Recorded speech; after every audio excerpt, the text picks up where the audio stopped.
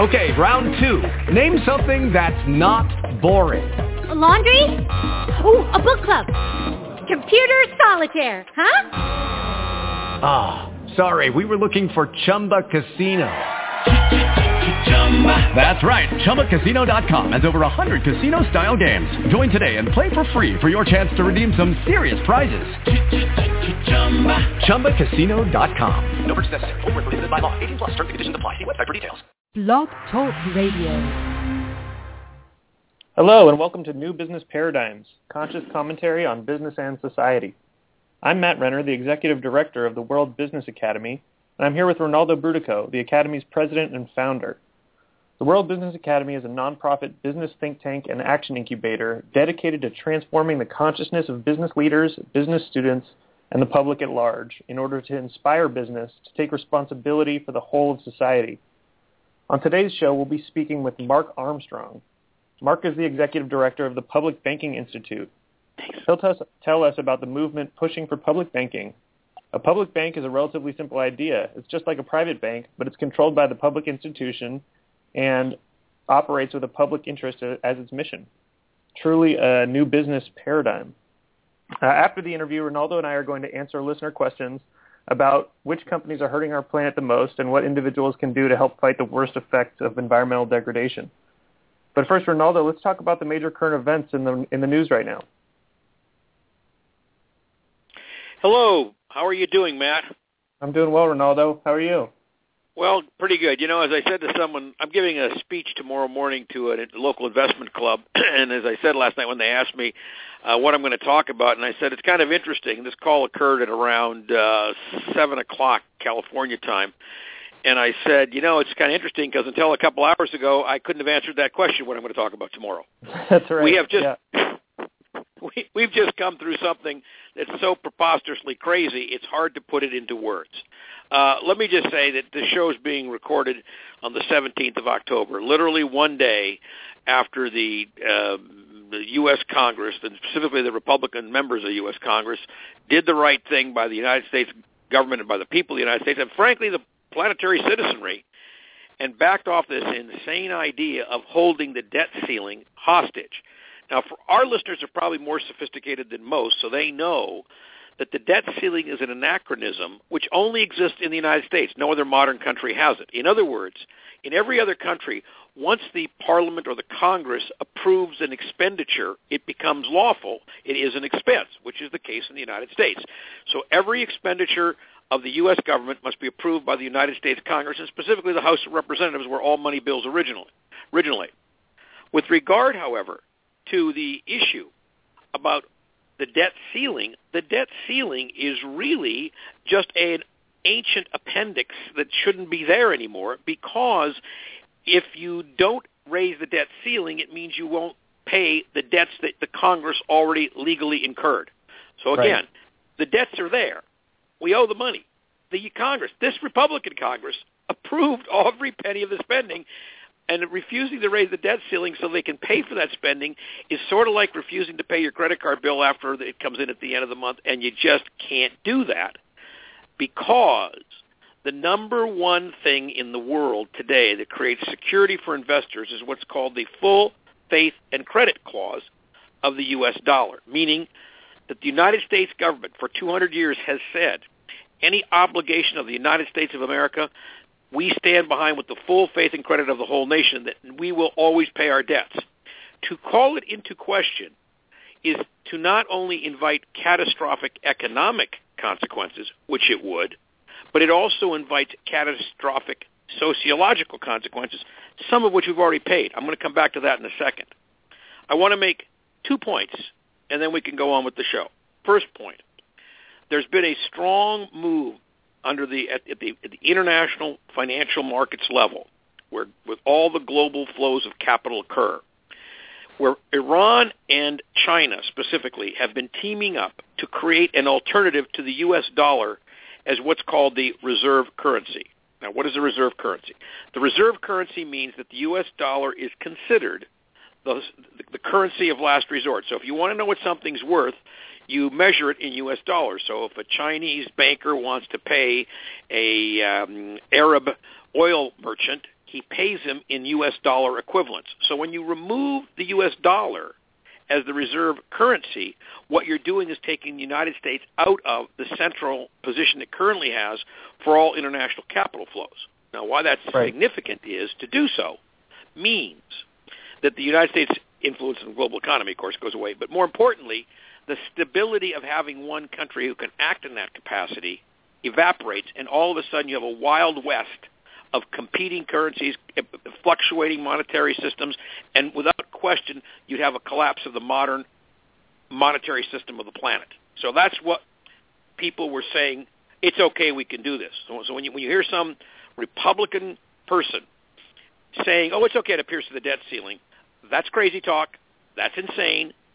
You got to straighten people out and say, no, you know what, that's not okay. It's really crazy. Now let me give you a couple of statistics and I'll end. This is my second point. What did this last little Donnybrook cost us? Well, according to a report issued by S&P this morning, over $24 billion is what this last little dust-up over the holding the debt ceiling hostage to the Obamacare changes that the Republicans want, which they didn't get. It's a complete failure, and it cost us $24 billion. And that, I don't believe, includes the 60 basis points of increased interest on the entire U.S. debt every day, which was put in place in 2011, the last time they pulled this stunt. And it's still there, that 60 basis points penalty. My guess is, and this is according to Finch, who was one of the rating services, who's put us on credit watch at the U.S. Remember, S&P downgraded us from AAA to AA+, which is the first time in the history of the United States in the last 150 years that anybody's done that. Now, the reason for that is because, according to Fitch in their announcement today, and this echoes what S&P did in 2011, the political instability of the United States is the factor that causes the rating services to doubt whether or not the full faith and credit of the United States is still good for 100 cents on the dollar. That means that the promise we will pay has to be discounted below 100 cents on the dollar to some risk portion, a penny, 2 pennies, whatever. And every dollar, therefore, is 1 to 2 pennies cheaper instantly globally. We're talking tens of billions of dollars worth of losses. Last statistic. According to Macroeconomic Advisors, which just released a report this morning, it was in the Wall Street Journal, it's been in several places carried, and they did this for the Pete Peterson Foundation, which, as people will recall, Pete Peterson was a Republican Secretary of the Treasury. Peterson Foundation hired Macroeconomic Advisors and said, what did this thing cost? Their estimate is that 0.3% of GDP growth. Now, that might not sound like a lot to you, but we only grew at 1.2% at the current quarter. So if you reduce that 0.3, that means you've got less than 1% GDP growth probably coming this quarter. Worst of all, and this is much worse, at a time when we're struggling to create jobs, the Macroeconomic Advisor report says that we cost ourselves 0.6 points in jobs, which means 900,000 jobs were lost. All the jobs gains which have occurred in the last 4.5 months have been wiped out in the last couple of weeks. Amazing. That's how crazy this talk is. Yeah. Yeah, and Rinaldo, I have a question about that. So a lot of our listeners remember the 2008 financial collapse after Lehman Brothers went bankrupt and the whole monetary system froze. Just for perspective, in terms of debt ceiling breach or default of the U.S. debt, how much would it look like the Lehman Brothers situation and the 2008 financial collapse, and in what ways would it be different? Well, first of all, we know probably it cost about 0.2 point in GDP growth, and this one cost 0.3. So this is 50% larger than Lehman. And that's without a debt ceiling breach. Yeah, that's without the debt ceiling breach. Yeah, I'll come back to the debt ceiling breach in a second. This is just what we did. Here's the foot we shot already, right? We shot our foot off, right? Mm-hmm. Okay, so if 0.3 point doesn't sound like big money, when you multiply it by 16 trillion, it turns out to be many billions of dollars. So when you say we went from a 0.2 of a GDP loss in the last Lehman Brothers shutdown, which then was occasioned by a complete dramatic global recession, which drove it even further, this loss is at 0.3% GDP growth, or 50% larger. Now, it's not going to trigger a global recession. it may actually cause a slight dip in the U.S. into negative territory for the third quarter. That's entirely possible. And I'm hoping that the fourth quarter will bounce back because of deferred spending. Remember, all those federal government employees, thank God, they passed a bill in order to permit the government to pay them for their furloughed time. So isn't it amazing? We just paid the government workers, when we're trying to reduce the deficit, we just paid all government workers for 3 weeks to stay home. Now, is that crazy or what? Yeah. Okay, but to put the question to the final question, which was, if we had have pierced the debt ceiling and Lehman Brothers triggered the worst recession since the Great Depression, what would having pierced the debt ceiling look like? And I believe most of the sophisticated economic thinkers that I heard in the last 2 weeks, the word that kept coming up was inconceivable, thermonuclear. It's a nuclear weapon. In fact, Warren Buffett, I believe, said, the thought of piercing the debt ceiling is a nuclear weapon. It should be taken off the table and never used ever. Meaning, we need to eliminate this anachronism called the debt ceiling. Once the Congress approves something to be spent, that's it. It gets spent. That's where the fight should be, on the budget, on what's going to get spent, not on whether we're going to pay our bills. And any congressperson, and I'm going to include people by name, Louis Gohmert, I'm going to Stephen King, and I can list another 28 people in that ridiculously, that cabal of people who intentionally talk crazy. By the way, I'm leaving Senator Cruz out of this for a moment, but I'm talking about the Congress people in the House who talk crazy. You got to start, folks. You got to tell them they are crazy when they talk that way. What they're doing is they're pandering to an extremely right-wing ideological base, which I understand from some commentators this morning. They think they actually won something. They fought the good fight. No, they cost the United States of America an enormous amount of money, 900,000 jobs, and they've given China the right to go public, which they did 3 days ago, saying it's time to replace the U.S. as the reserve currency because they're no longer politically stable. That's an amazing weapon to hand China at a time when we couldn't even show up for 2 summits in Asia because our president couldn't get there because of the shutdown, and his staff had all been fired. So I just want to bring to people's attention, this is not just people playing in a sandbox throwing sand at each other. This is insane. And what we have to do right now, everybody listening to my voice, 2 things you got to do. 1, tell everybody you can, listen to this program. Get people listening so we can start talking to each other about what sane people can do to restore sanity in the system, because it is your job that will be effective. It is your economy that's being effective. It's what you're going to pay for your home mortgage that's being effective. It's whether your kids will get to go to school and college. It's the Meals on Wheels that the veterans, 600,000 a day, missed. It's the elder care. It's all of these issues that are so critical to our country are not getting addressed and, in fact, are getting harmed. And so we need to take a stand. And one of the first things we have to do is we've got to call something for what it is. I remember Sam Irvine in the famous Watergate hearings when Nixon was trying to pretend like he wasn't guilty. And Irvine said, look, if it walks like a horse and it runs like a horse, it's a horse. If somebody like Louis Gohmert or Stephen King or the rest of that 30 or 40 cabal says something that is absolutely bodaciously crazy, then you have to call them on it and say so. By the way, I include Senator Lee in that. He says crazy things. Senator Cruz is a worse problem. Senator Cruz is not crazy. Senator Cruz is smart like Joseph McCarthy was in the 50s. Senator Cruz wants to become the President of the United States and is willing to do anything to get there. But don't forget, this is a supremely well-trained Harvard lawyer. Brilliant mind, considered one of the better litigators of his generation. Cruz is doing one thing and one thing only. He's running for president, and he wants to aggregate the power of all of the right-wing Tea Party to see if he can take on the Republican establishment. I believe he will lose in that effort, and I believe he will continue to shadow the Republican Party in the process. However, what I see him doing is not crazy. I see it as absolutely immoral, unethical, and extraordinarily dangerous. It's guys like Senator Cruz who would yell Sieg Heil in 1936 for a guy named Adolf Hitler. This man is frightening, and people ought to start considering what he's doing and why he's doing it and rein him in.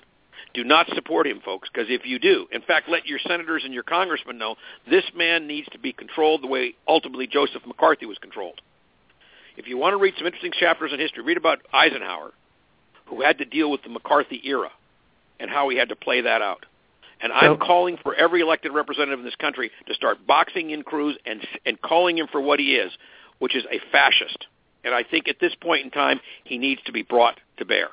I love many of my Republican friends, and I feel sorry for them that their party has been taken from them, as so many Republican commentators have said. I would urge my Republican friends to consider creating a new party called the Independents. I believe you would attract an enormous number of Democrats to that party, and I believe you would attract an enormous number of independents, which is the number one party in the country right now. So I would urge you, if the Tea Party is going to primary responsible Republicans, don't be the Whigs of this century. Go out and create a party where you don't have to worry about this lunacy on the right primarying you. Last point.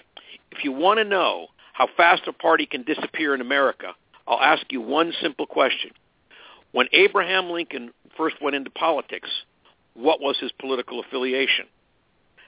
We know by the time he got to be president, he was a Republican. When he started in politics, he was a Whig. They'd elected 3 presidents.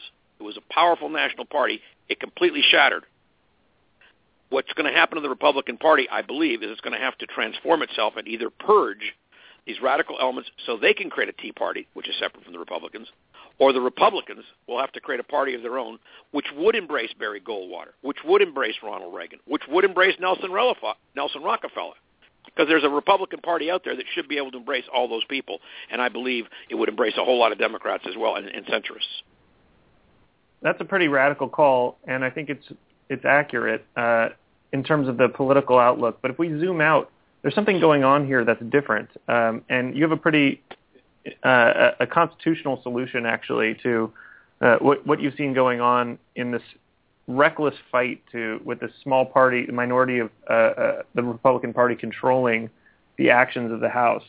Tell me a little bit about a constitutional convention and that concept. Yeah, and by the way, I hope our listeners would like to hear more about this because I'm going to do a short version this morning, but I would love to do a whole show on this, Matt. Yeah. I think it's a great thing to talk about. I think the Civil War never ended. See, the Civil War was a clash of cultures more than it was really about slavery. Slavery was an element of that culture.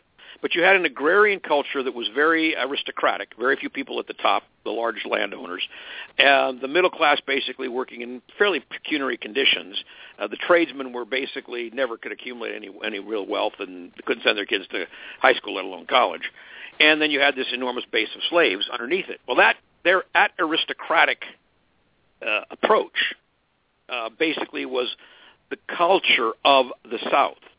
And what happened is, although the bullets stopped flying, there was a military victory as between the North and the South. The Civil War ended militarily. It never ended culturally.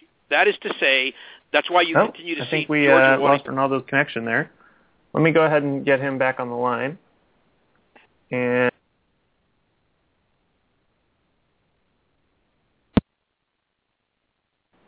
All right, I think we're back.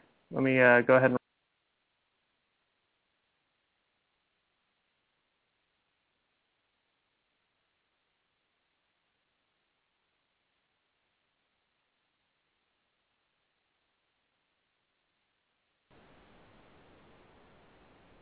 Hey, Rinaldo, are we back?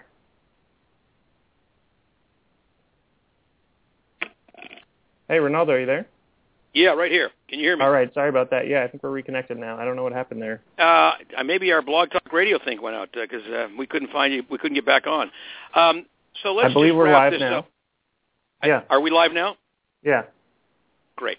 So let me just wrap this up, and we'll go a few minutes over so the show will, and maybe we could even edit out the blank spot. I don't know. Anyway, yeah. Matt, the point is there was a cultural war, the Civil War. And the culture never, that's why you're still seeing Confederate flags flown over large strips of land on the I-95 corridor up to Washington, between Virginia and Washington. It's why people have wanted to fly the Confederate flag until 2 years ago over the Georgia State Capitol. It's why people in the South believe that they don't belong to this country. In other words, they want to secede. In fact, the cover of the magazine, which I like a lot, The Week, basically the cover said the Second Civil War. What's going on is there are a whole lot of people who don't really want to be in the United States of America, and I think we should let them go. And the way to do that is let them have a constitutional convention. Like, let's get every state together as the framers of the Constitution anticipated we would do if we had these kind of problems. And rather stay in a bad marriage that we're in now, let's let everybody who wants to choose to be in the United States by state choose to do so. And I want to come back to Texas in a moment. Because in the United States of America, we believe that everybody should have a vote. Black, white, brown, women, everybody gets a vote, right? Now, right. If you're 18 years of age and above, you should get to vote. Well, not everybody in the red states believes that. In fact, in the state of Arizona, they're setting up a two-tier voting system so they can restrict access to voting in state elections, and they can eliminate students. They can make it harder for blacks and browns to vote, and that way the white population of Arizona will be able to control state government, even though they can't legally control who votes in federal elections. Well, that's what the South did. That's what the whole Civil War was about.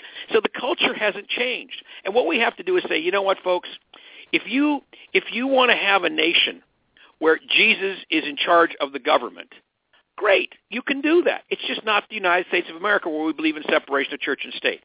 Folks, if you want to have a government in a country where they teach that evolution is a fraud and that Jesus walked with the dinosaurs, great. You can have a trivialized education system. You can graduate idiots if you want, but that's not the United States. If you want to put vaginal probes in women's bodies to discourage them from having basic procedures that they're entitled to as a matter of women's health, great. You can do that. You just can't do that in the United States of America. Now, I don't approve of any of those things, but there's a longer. You want to have everybody armed to the teeth. You want people to be allowed to buy any weapon they want, including nuclear weapons. You want them to be able to buy howitzers. You want to be able to buy laser-fired guided missiles. You can do that in another country. You just can't do that in America.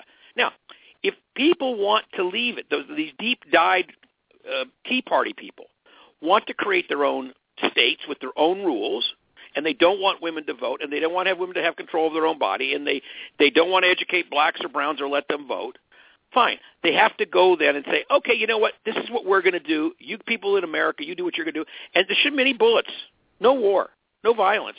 Just say, okay, state by state, decide whether you want to be in America or you want to leave. If you want to leave, God bless, goodbye.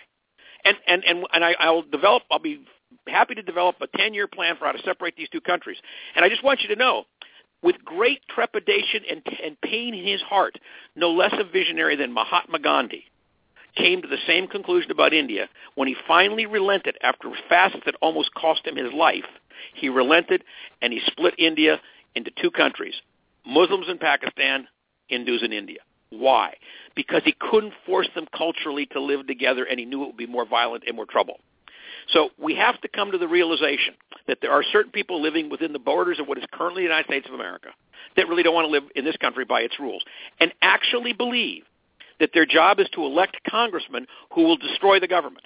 That's what they believe. And if you notice, that's what the Tea Party congressmen, that 30 group in what I call the lunatic fringe, what they've been doing is consciously destroying the government because they believe that's what they were sent to Washington to do. If that's the case, the people who sent them, they shouldn't bother spending all this energy trying to destroy our country. They should decide to go get a country of their own, and I will help them do it.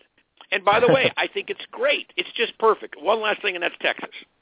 The first state that should go is Texas. For what reason? First of all, 100% of the Texas congressional delegation, as you pointed out this morning, Matt, voted to not approve the measure that reopened the government and lifted the debt ceiling. The Republican members.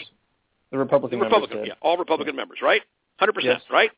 The Democrats from Texas voted with the Democrats to keep the House, to reopen the government. All Democrats, without exception, I believe, voted to reopen, no matter what state they were from. Yep. Okay, so all those Republicans voted, which constitutes the majority of the Republicans. Now, Texas was a separate country that had won its freedom from Mexico when it entered the Union. Because of that, Texas got in its annexation documents the right at any time to secede from the Union if it so chose and become again the independent Republic of Texas. Well, I believe it's time for Texas to exercise that right. I think Texas should do that. They should set an example, and they should send out a call to everybody else who wants to go to a constitutional convention, and at that convention, Texas should lead a delegation of those states, those deep red states that really do not want to be in the United States of America and would rather see the government of the U.S. collapse than participate. Those states are probably Arizona, probably Mississippi, Texas, Oklahoma, Louisiana, Georgia, South Carolina. North Carolina could go either way. Kentucky, Tennessee maybe. Okay, all those states should decide if they want to leave. And by the way, somebody said to me once, well, what if, like Nebraska wants to leave and it's not contiguous to the Old South? No problem. We live in a virtual world. You could have Nebraska could be part of the Confederate States of America. Not a problem. They don't have to be sticking next to each other's border. We live in a virtual world. Easy to arrange that. Not a problem. So a thoughtful plan needs to be put in action, and the framers of the Constitution, the founding fathers of this nation, had a very simple solution. When stuff got to the point where the people needed to reshake the bag, to rejigger the puzzle, they provided this mechanism called a constitutional convention. So a majority of states can call it, and once you're there, a majority can decide what they're going to do. I think it's time for the people of the United States, whether you're blue or red, it's time to have a constitutional convention, because a lot of red state people want to secede, and I don't think we should say about the point of a gun they can't. Whether Lincoln did the right thing or not when Fort Sumter was taken by the Confederates remains to be seen. It certainly was a bloody conflict, the worst in our nation's history in terms of percentage dead, and I think that we now have grown to the point we know that you can't keep people in a country when it's time for them to leave. So if their culture is so alien to ours, I say, okay, let's help them go if that's what they want. And if they don't want that, let's develop a constitutional convention which will make it illegal for Citizens United type rulings, which will make it clear that corporations are not people. And we'll start to address some of the long-term ills in our society, including the disproportionate amount of money we don't spend for education and the disproportionate amount of money we spend for incarcerating people.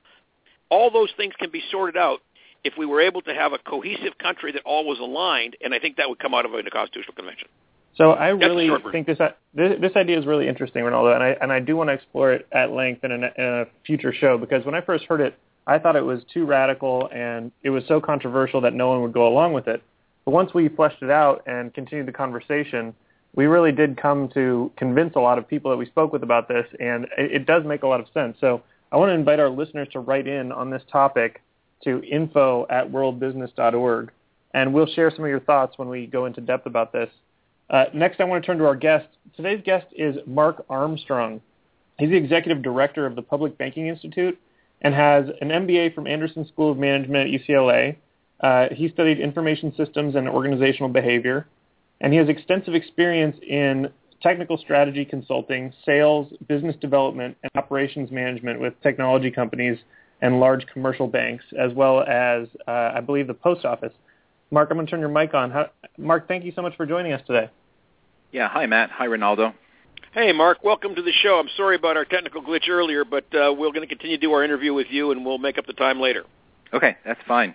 Well, Mark, it's a pleasure to introduce you to our audience. I just want to tell people that the Public Banking Institute, which Ellen founded a number of years ago, after writing a really great book on the subject, was first brought to my attention many, many years ago by Hazel Henderson, who's an extremely big fan of yours, Mark. I'm sure you know that.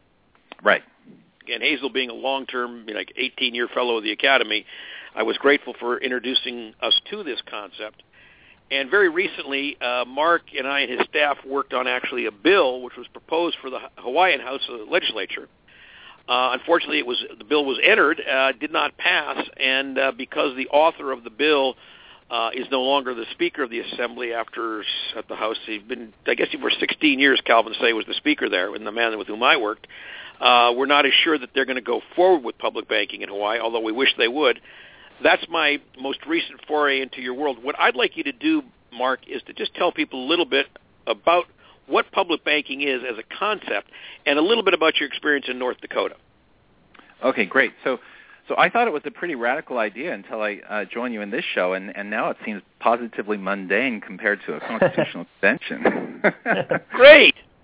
Welcome which to I World Business completely Academy. Support. So nice to hear you expound on that, Rinaldo. So public banking is a very straightforward concept. It's merely taking a regular depository bank, which is what we're all familiar with. You put in money, it creates bank credit, which is then lent out. And it's really an engine for growth for many communities up until in the last 10, 15, 20 years. The Public Bank of North Dakota is the Bank of North Dakota. It's been around for 93 years. And what they do is they put their tax receipts, any sort of revenue that comes to the state, and their budget basically is $4.8 billion. But they put that money into the bank, create a very large amount of bank credit, and lend it out in commercial lending programs and student loan programs and in all sorts of different ways. And so it serves as an engine for the economy of North Dakota. And we think that that can be replicated in all 50 states. Our basic assertion is that public finance has been completely co-opted by private banks. 49 state treasurers, as well as many of the county treasurers, take the public monies, public tax revenues, and put them into private banks. And by doing that, they basically disenfranchise themselves from using bank credit to fund public finance projects. And so our assertion is that we want to return the public back into public finance, and the way to do that is with a public bank. Yeah, and let's touch on some of the advantages that you glossed over there, but I'm glad you gave us that summary. My recollection is in North Dakota is the one state where this currently exists, right? That's correct. Okay. I don't believe North Dakota had any hiccup in the last crisis of 2008, 2009. Its bank didn't go broke, did it? No, because the nature of public banks, and they exist throughout the world except for England, Canada, and the United States. But the fact of the matter is that public banks are countercyclical. So when you have interest rates going down to zero or near zero and you can't go any lower, what happens is public banks really turn on the power of credit, and they lend, they accelerate their lending, and so it's countercyclical to the credit contraction in this case in 2008. And in North Dakota, they did that. They expanded their credit, and the economy came through the crisis quite well. Actually, as I recall, because of public bank, and I don't want to describe it to one factor, there were a number of factors that helped North Dakota, but North Dakota really didn't suffer the recession the rest of us did they? That's correct. They came through without a negative budget, any sort of revenue shortfall. They came through without a decrease in their unemployment rate, and so their foreclosure rate was the best relative to all 50 states. And so there are all different measures we can use, but right. There was no hiccup whatsoever. So for our listeners, I'm just trying to focus because it's what I find fascinating. I've known about public banking now for 10, 12 years anyway. It's been around that long, hasn't it been? When did Ellen write the book? Ellen wrote the book in 87. It was published.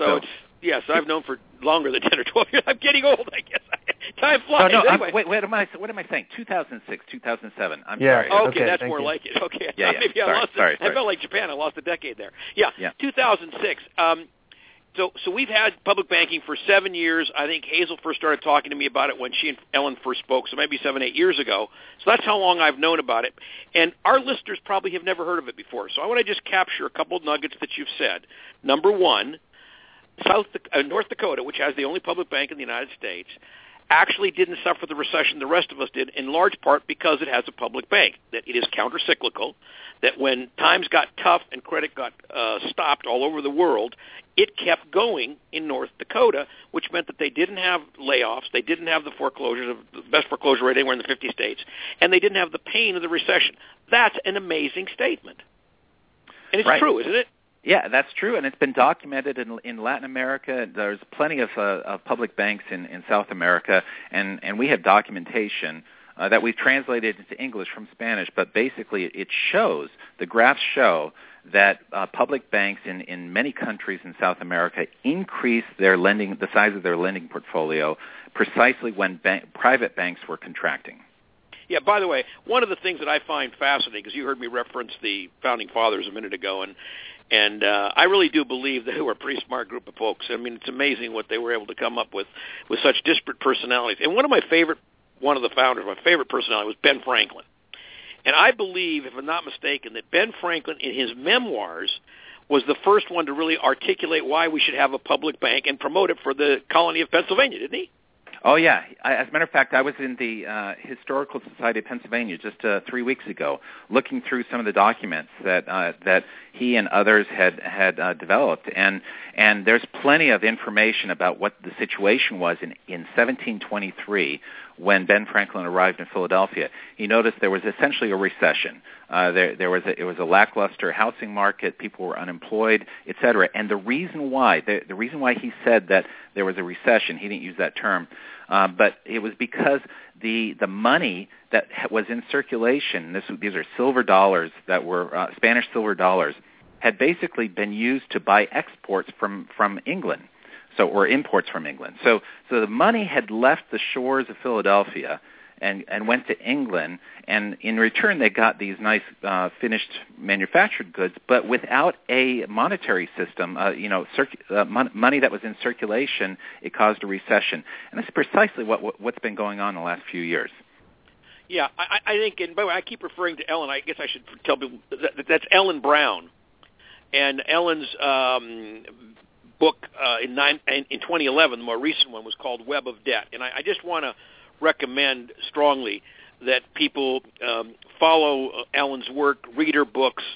I want to direct people to the publicbankinginstitute.org website. And I want to declare one other potential conflict of interest, and that is that Ellen got a very prestigious law degree from UCLA. I want to congratulate her. That's where mine came from also. Great. Anyway, a couple of years earlier, however. Anyway, so the reason I'm mentioning this with Mark is, Mark, we get a question here. And the question is, apart from reading Ellen's books, which I think would be a great start, and apart from going to your website, which is what they should do, again, publicbankinginstitute.org. Go there, folks.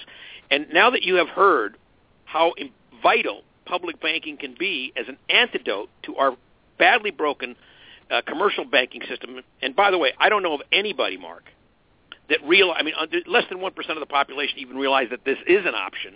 When everybody's mad at banks that they don't know this option is crazy-making to me. Here's my question. We all the time are asked here, what can I do? It's just me, and I live in California, or I live in D.C., or I live in Philadelphia, or wherever. What can people do if they see the wisdom of public banking? Right. So I think it's incumbent upon all of us to get educated on this matter, and you don't have to be a rocket science. This is really straightforward. We've provided a lot of materials on our website, and really it comes down to whether or not you're willing to put in the time. And I'm not talking about a lot, but a few hours every week over the course of a month or two to really get to understand the topics and the issues, and to practice some of the sound bites you need to have, and all of that's on our website. But if you're willing to go through that, just reach out to me. Send me an email, Mark, M-A-R-C, at publicbankinginstitute.org. We are forming chapters in different states as well as counties. We've got a couple dozen right now, and this is all part of the Public Banking Coalition. But I'm in charge of organizing that, and this is truly a grassroots movement to empower state and county governments as well as city governments. We've got a number of cities, including the city of Philadelphia, looking at public banking as an alternative. I mean, they're all faced with the same set of issues. Any elected representative has four decisions that they make, four set of alternatives that they make. One is to raise taxes, one is to cut expenses, one is to issue bonds, and the other is to sell public assets. And it's the conversation around those four things that any sort of budget decision is around. In North Dakota, they put a fifth one on the table, and what they do is they say, you know what, we don't need to issue a bond in order to fund a water pipeline. We can have our own public bank fund it. And they just did that last year. $50 million went to fund a water pipeline. And because let's make sure people know what that means. So that means, ladies and gentlemen, that state's residents didn't pay interest to greedy bankers somewhere on Wall Street. They kept the money. It was cheaper for them to build it with their own money because they already had the money. Why give the money to a bank and then pay the bank a markup to get the money back? That's what you're saying, right, Mark? Exactly. And the ideal thing about this is that whatever interest is paid by the ratepayers who are purchasing the water, that money goes back to the bank. And then the bank declares that as profit, which is returned to the general fund to lower taxes. I mean, it's a closed circuit. It's a brilliant approach to public finance. Yeah. Yeah. And by the way, I want to another one of my favorite people, by the way, is Thomas Edison for a whole bunch of reasons. I delighted when I was looking at your website prior to the show that you're quoting Edison, who believed that public financing of private projects was the way to proceed. Now, and that's just what you said, basically, public financing of a pipeline or whatever. with public money, i.e. through the Bank of North Dakota, is a better way economically to proceed, and it also means that you don't have to go issue bonds. Now, I want you to focus that thinking on one more topic, Mark, and that is the switch to alternative energy.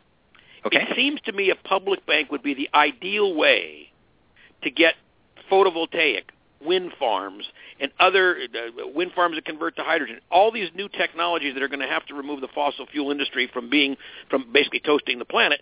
Isn't that going to be easier to do and better to do with the public banking approach? Yes, it is. And so if anyone of your listeners goes to the Bank of North Dakota Lending Services page, they will see 26 commercial lending programs, which means that the pool of credit that the bank creates is actually divvied up into these 26 programs. There's no reason why a half a dozen or a dozen of those couldn't be focused towards renewable energy. It's really up to the people for that respective economic area to decide what those lending programs are focused on. Are they going to be directed towards developing fossil fuel industry, or are they going to be developed towards renewable energy? And so, as a case in point, in Germany, they have a very strong public banking sector. And because of the Fukushima disaster 2.5 years ago, there was a strong commitment at the national level to get off of nuclear energy. They wanted to shut down their nuclear plants. And so as a public policy, that's great. In our country, we have statements like that all the time. But then the question is, how do you fund it? Well, in Germany, they have their own public bank, and basically they rolled out loan programs to fund the installation of solar panels in rooftops throughout the country. And that's why every May there's a new record that is set in Germany in terms of the total kilowatt hours that are being produced with renewable energy, because they're funding it with their public banks. We could do the same thing here. Yeah, by the way, Germany's also the first nation in the world, I'd like to catch up with them, that's funding the conversion totally off the fossil fuel system and is going to be going towards wind to hydrogen, which is very exciting, and we're going to be talking about that in future shows. But before I leave this topic about what the listeners can do, because we're running short on time, I've seen this map basically on your home page, and I assume it's still fairly accurate. It tells you where there's activity. But if you had to, could you just tell people quickly which states could somebody get active in and push the conversation forward on public banking? Where are the states that you really see that citizen involvement could make a big difference? If you could name a few, we'd appreciate it. Sure. The states are the state of Vermont, state of Pennsylvania, Washington, D.C. There's a very strong group within Washington, D.C., as well as the state of California, as well as the state of Washington. So it's those 4 or 5 areas which is the primary focus. Now, also within Northern California, there are a number of counties, because of their size, there are a number of counties and cities which are looking at public banking. So that's Sonoma County, Mendocino County, the city of San Francisco as well. Good. And if anything that what should our listeners do? What would you want from them? Because I really believe in public banking. I've looked at it exhaustively for 8 or 9 years now. I really believe in Ellen's work. I believe in what you're doing. By the way, give my warm regards to Frank, who worked with me, your research director, who worked with me on that Hawaii operation for a while. I certainly will. Yes, yeah. Yeah. So what should our listeners do? Okay, number one is read up on this topic and get to know it. And there's plenty of key messages and key messaging that they can people can reference on our website, publicbankinginstitute.org. Number two, if you want to get involved and form a chapter, this is empowering. I mean, we're speaking truth to power, and it's quite a ride. I mean, I've spent the last 3 years volunteering on this. And I have never been so thrilled. I tell my sons I'm going to go to my grave doing this, because this is the best job I've ever had in my life. And what we do is talk about how we can get out of this trap that we're in. You know, we're in a trap basically that causes us to be dependent upon Washington, and we're on the sidelines as we have been over the last few months, looking at what's going on. When you see Jamie Dimon, who was celebrated until 2 years ago as the most powerful executive on Wall Street, admitting that the $9 billion fine he's staring at is the best he can hope for after $6 billion of losses, and he admitted at a recent securities meeting that, in fact, his company did some very bad things. When people are fed up enough with Wall Street, I hope they will realize that the core issue is the banking system. And what we need is a competitive banking system. Public banks side by side with commercial banks. I put my money on the public banks. Exactly. So what we're doing is we're saying, let's take the money out of Wall Street banks. It's well over $1 trillion. If you do the math, it's well over $1 trillion of public monies that are in Wall Street banks. This, more than anything else, is going to break up the big banks and bring it back to local level, either a state or county level. And what we end up doing is empowering ourselves. We create essentially economic sovereignty so that we can fund the loan programs that we wish to prioritize according to our values, not Wall Street values. Well, I really appreciate your coming on the show today, Mark, and I'll give your website one more time at the end, but I would like to invite you, if you'd like to write a short article, 2, 3, 4 pages at most, on why public banking and what people can do if they want to engage. I'd love to publish it as part of our series out of the World Business Academy, and Great, I'm sure that Hazel Henderson might want to write the forward for you. She's written a lot for us, and if you do get one to us, we would love to publish it. We're big believers. We think what you're doing is fabulous, and I just think that even though you're willing to do it for free, we ought to be willing to pay you to do it as a society, because what you're doing is so good for all of us. It's really what we can do as individuals to support major changes in our society. Thanks, Rinaldo. Thanks, Matt. Thank you, Mark. Mark. Publicbankinginstitute.org. That was Mark Armstrong. Really appreciate it, Mark. Thanks for joining us. Yeah, and, Mark is the executive director, by the way. I'm sorry? One of the major points that from that conversation and for our listeners is that public banking is very good for small and medium-sized businesses. I mean, to get access to capital right now, you're at the mercy of Wall Street. And essentially, public banking democratizes that money creation and allows it to be used to support communities and local business. So I think it's the bottom line is going to be the way we finance the revolution in the economy and the future of business. Rinaldo, right now I want to turn to a couple of listener questions we got in between shows. One listener wrote to ask us the name of some companies that are the largest offenders in harming the planet and some that are actually helping the planet. Yeah, thank you. And I think that actually came in from a small business owner, so I'm particularly happy because I know that small business owner, and I know that she's been building a successful business for more than a decade, and she believes she can make a profit, which she's done every year, as well as do what's right by society. And I would say that's the hallmark of what the Academy stands for. So let me just talk about who are the big polluters. The worst companies in the world today are the fossil fuel industry companies. Why?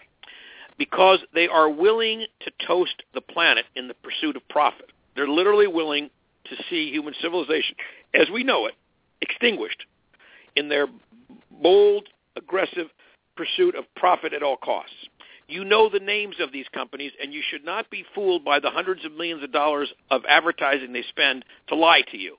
Okay, so there is no such thing as clean coal. It does not exist.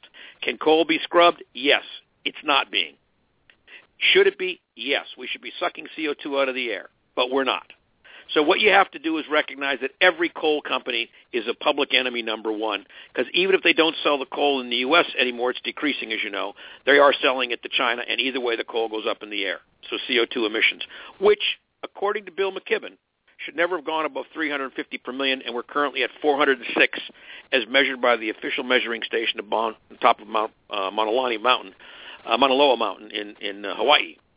The second thing I want to talk about are the fossil fuel companies called Exxon, BP, Shell, etc.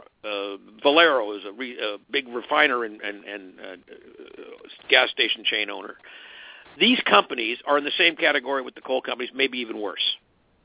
First of all, they perpetually spend enormous amounts of money lying to you. They tell you that fracking is safe. It isn't. It's deadly. It's killing people.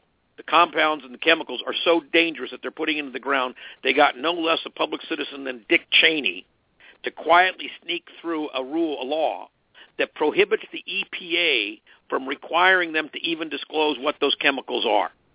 Independent chemical analysis has shown conclusively that it involves many known carcinogens, including benzenes and diesel oil derivatives. So there's no question they're putting stuff into the ground that is highly toxic to humans and that is going to migrate to our water, has already, by the way, in Texas.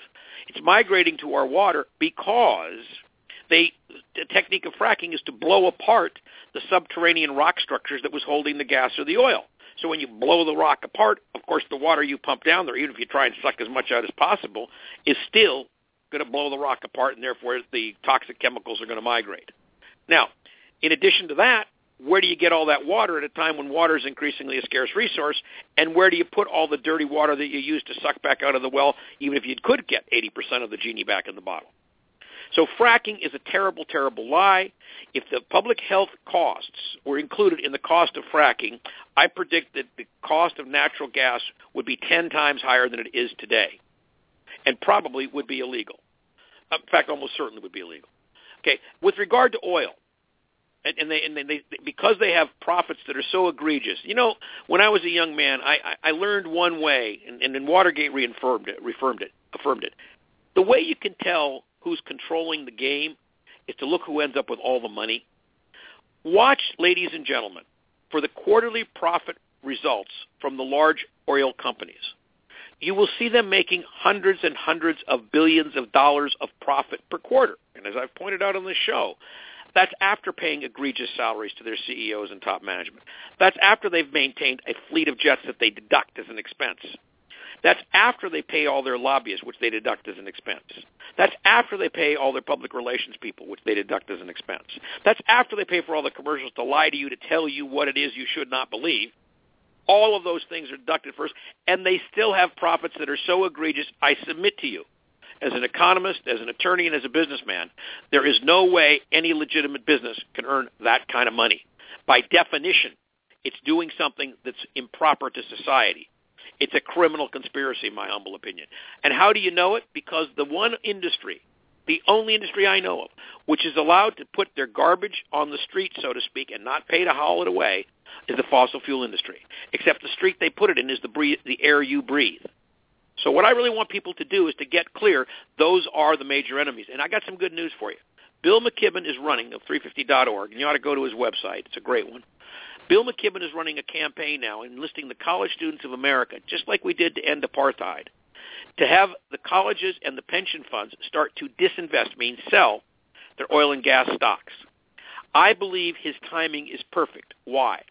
Because the speed with which Germany is going to convert over to renewable energy, the speed with which I believe California could convert over to renewable energy, and many other jurisdictions on the planet when they see how fast and how cost-effective it is. As that happens, what you will see is there will be a sea change in the demand for fossil fuels, and at the same time where the cost of an additional barrel of oil keeps going up dramatically every year, their ability to get that cost out of the public will be dropping. I want to make a statement that most of you will find hard to believe, but it's absolutely accurate. We can take in wind today. We can convert it to hydrogen, and we can deliver it to a fuel cell that can consume it at a cost equal to, frankly, less than the cost of a gallon of gasoline. Less than the cost of a gallon. I'll put numbers to that. So for $5 a kilogram, which has the same amount of power as 2 gallons of gasoline when you consume it in a fuel cell, for $5 a kilogram, which is $2.50 a gallon, we can make electricity in this country from clean, renewable fuel cells, where the only byproduct is hydrogen, and the only byproduct from that is water vapor. Now, we can do that today. Why don't we? Because of the political entrenched power of the fossil fuel industries. So those are the bad guys. Now, I could go on, but I think I've named more than 25 companies, if you take that list I just gave you, including the oil services companies like Halliburton and the like. Yeah. And by the way, I notice I didn't even include what happens when something goes wrong and a pipeline ruptures, as it did in Oklahoma this year, or when you have a deep horizon disaster that's still affecting the Gulf, or in the case of nuclear over in Japan, and TOPCO, the nuclear company in Japan, TEPCO, is without a doubt the worst company in the world. So if you want to have a number one worst inventor, it's the TEPCO people in Japan, because they're dumping 300,000 tons of polluted radioactive water into the Pacific Ocean every day, such that the fish being caught in Hawaii, Alaska, Washington, Oregon, and California are now exhibiting toxic levels of radioactivity. So it's in the American Medical Association is saying that, not just me. So we need to monitor this thing terribly. One company I want to mention, though, because it came in as part of this question, and I'll end with this. I was asked about Walmart specifically, what to do when you stop shopping Walmart. I want to explain something about Walmart. Walmart is actually one of the greenest companies in the world right now. Walmart has other problems which I hold them liable for, including not paying their people enough money to be a livable wage. They've been recently pled guilty that they actually discriminated against women for many, many, many years.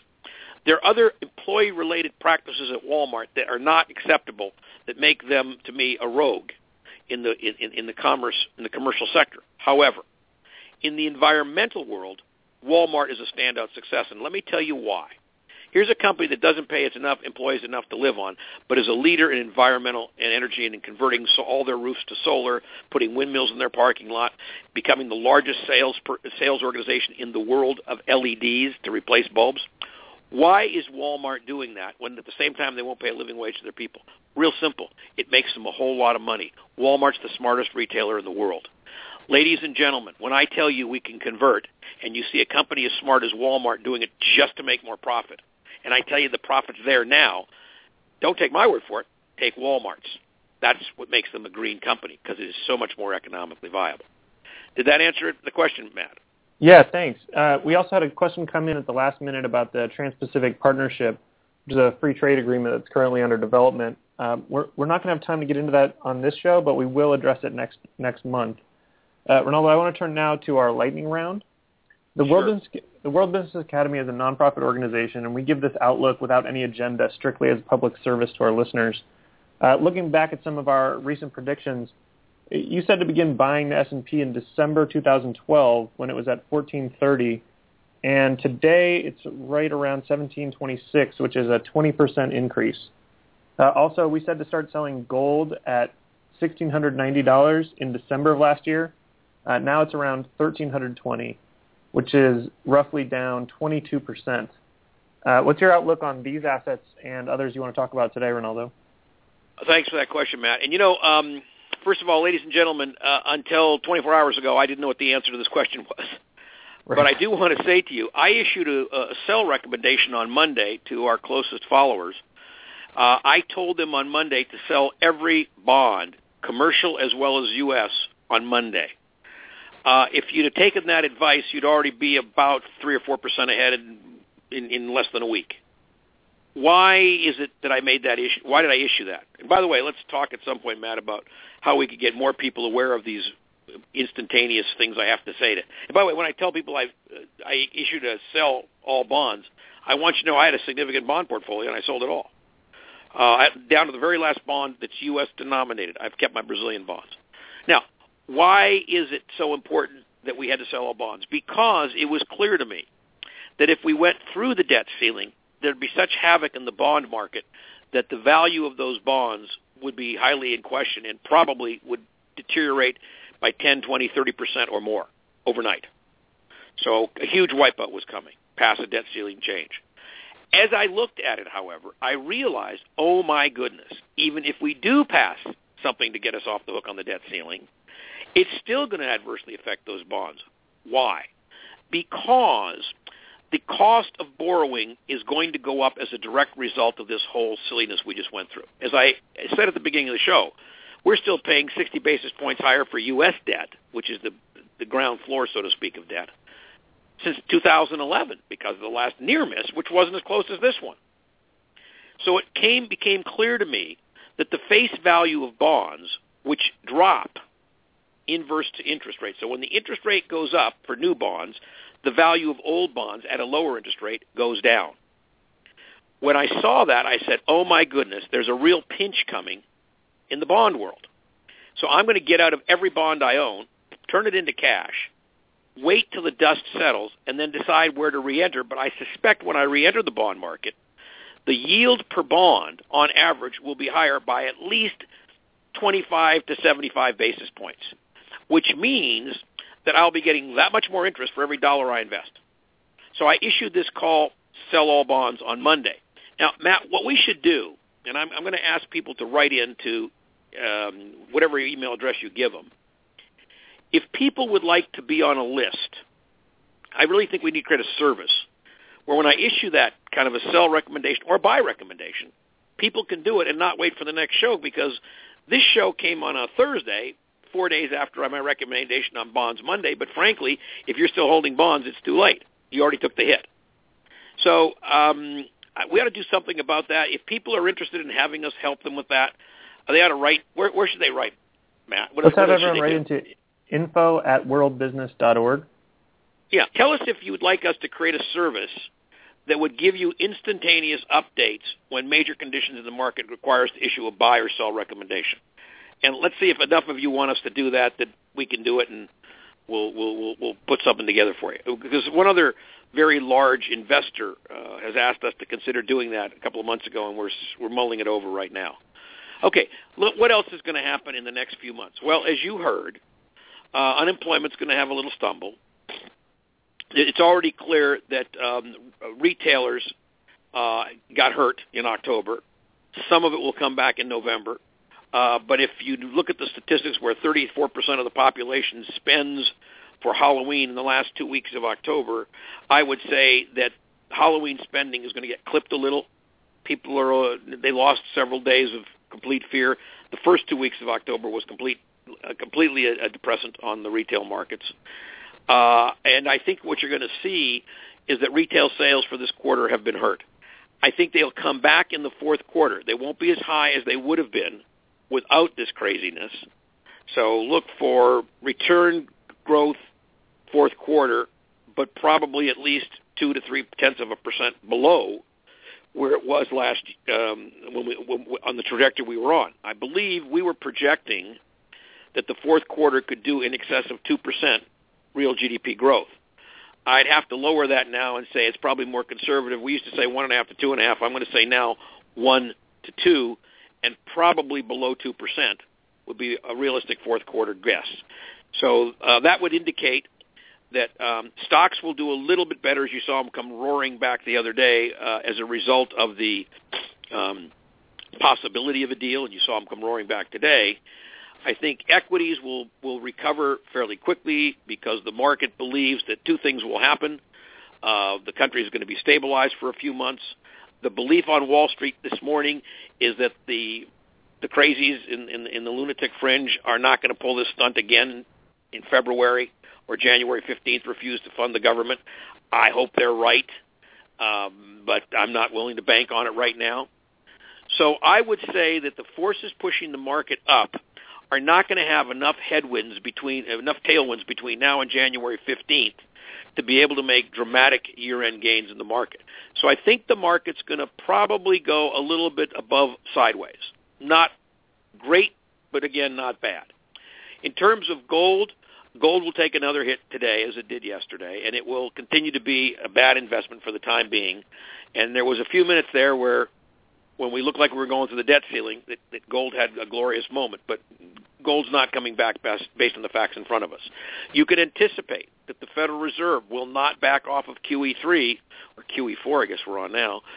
They will not do that between now and December or Christmas, I believe. Consequently, mortgage rates will not go up, which means if you're trying to buy a house, still a good time to buy it. In some areas of the country, which will be hurt less, I'm speaking to you from Santa Barbara, probably not have a lot of ill effects from the shutdown and the debt ceiling crisis here. If you live in places where there's a lot more people in the middle or lower middle classes, there the housing market will get hurt a little bit. There'll be a depressant on it. So you're going to see some fear in people. The confidence is going to go down again, as it did for the last 3 weeks. And so I see a very tepid but decent retail season for the fourth quarter. I see stock market sideways or up a little bit probably. I see real estate, meaning residential real estate, will continue to be more valuable because mortgages will be more affordable. Prices are still pretty good. And I think you'll see the beginning of a bounce back in the commercial sector, meaning office buildings, which would have already been underway significantly. It was starting to crank up actually about a month and a half ago, and this thing knocked the pins out of it because businesses don't like to expand, add employees, or take on new space in the face of this level of uncertainty. And frankly, for everybody on Wall Street or in my line of work, economists or people who look at macroeconomic factors, for everybody who tells you, it's all going to be fine, they won't do this again, I don't believe any of us really believe that. Most of us are looking with one eye over our shoulder to say, wow, we've got the debts, this government shutdown could come again as the middle of January, and the debt ceiling could be a crisis again by the middle of February or sooner. So I'm really nervous about that. Let's see if this new law, which requires, quote unquote, the Congress to reach an agreement on the budget by December 13th, let's see if they can achieve that. If they can, I'll be much more optimistic on various classes of investment. For right now, if you're in cash, stay in cash till the next show or until the next bulletin I issue. If you're invested in the market, you're safe. You can leave it there. If you haven't sold your gold yet, you probably ought to, but if not, hang on to it. We'll see what happens in January and February. And if you're still looking for ways to get into the residential market for real estate or the commercial market, it's time for you to dust off your calculator and see if, in fact, it might make sense in your unique market. We do provide service to people who want us to give specific recommendations on specific markets, specific types of arrangements by market, specific classes of assets. And the Academy provides that for a fee, actually, to those who want a more specific drill down. But that's a good macro point to start with. Excellent. Well, I think that does it, Rinaldo. On behalf of the World Business Academy, thank you all for joining us, to all our listeners. Please come to our website at worldbusiness.org to connect with us in between shows. And again, send us any comments from the show today or questions to info@worldbusiness.org. Yeah, by the way, Matt, let me just make 2 points before we go. One I'll make, 2 points. Number one, remember when I told folks several months ago, if you're going to buy stocks at this time, the ones I like are dividend-bearing stocks. That's what you want to go for. You can get a 2% yield in a 1% world with a very safe company right now, and I still think that's your best bet. So with the fact that I didn't mention dividends, don't think I took that off the table. I just assume that when I'm talking the market, if you're not in an ETF or index, I'm assuming you're in dividend stocks or you want to get there. And the second thing I want to make is just a personal announcement, Matt. Before we close the show, I want people to know that a groundbreaking thing happened this week. For the first time ever, we've received a compelling report that tells us how many slaves continue to exist in the world. The number, shockingly, is 30 million. I want to join with former Secretary Clinton and a number of major world leaders who have said the Walk Free Foundation has done a tremendous service by pointing out to us that there are 30 million people today in modern-day world still in slavery. And I urge you to take a look at their report. Where are those 30 million people located, and what forms does that slavery take? I think it's a tragedy that we had to compile this report, but I'm glad it exists. Thanks, Matt. That's what I wanted to add. Thanks, Rinaldo, and thanks to everyone for listening. And please do share the show with your friends and write us with any questions. It's info@worldbusiness.org. Until next time, thank you very much. Lucky Land Casino, asking people, what's the weirdest place you've gotten lucky? Lucky? In line at the deli, I guess? Aha, in my dentist's office. More than once, actually. Do I have to say? Yes, you do. In the car before my kids' PTA meeting. Really? Yes. Excuse me, what's the weirdest place you've gotten lucky? I never win and tell. Well, there you have it. You can get lucky anywhere, playing at LuckyLandSlots.com. Play for free right now. Are you feeling lucky? No purchase necessary. Void where prohibited by law. 18+. Terms and conditions apply. See website for details.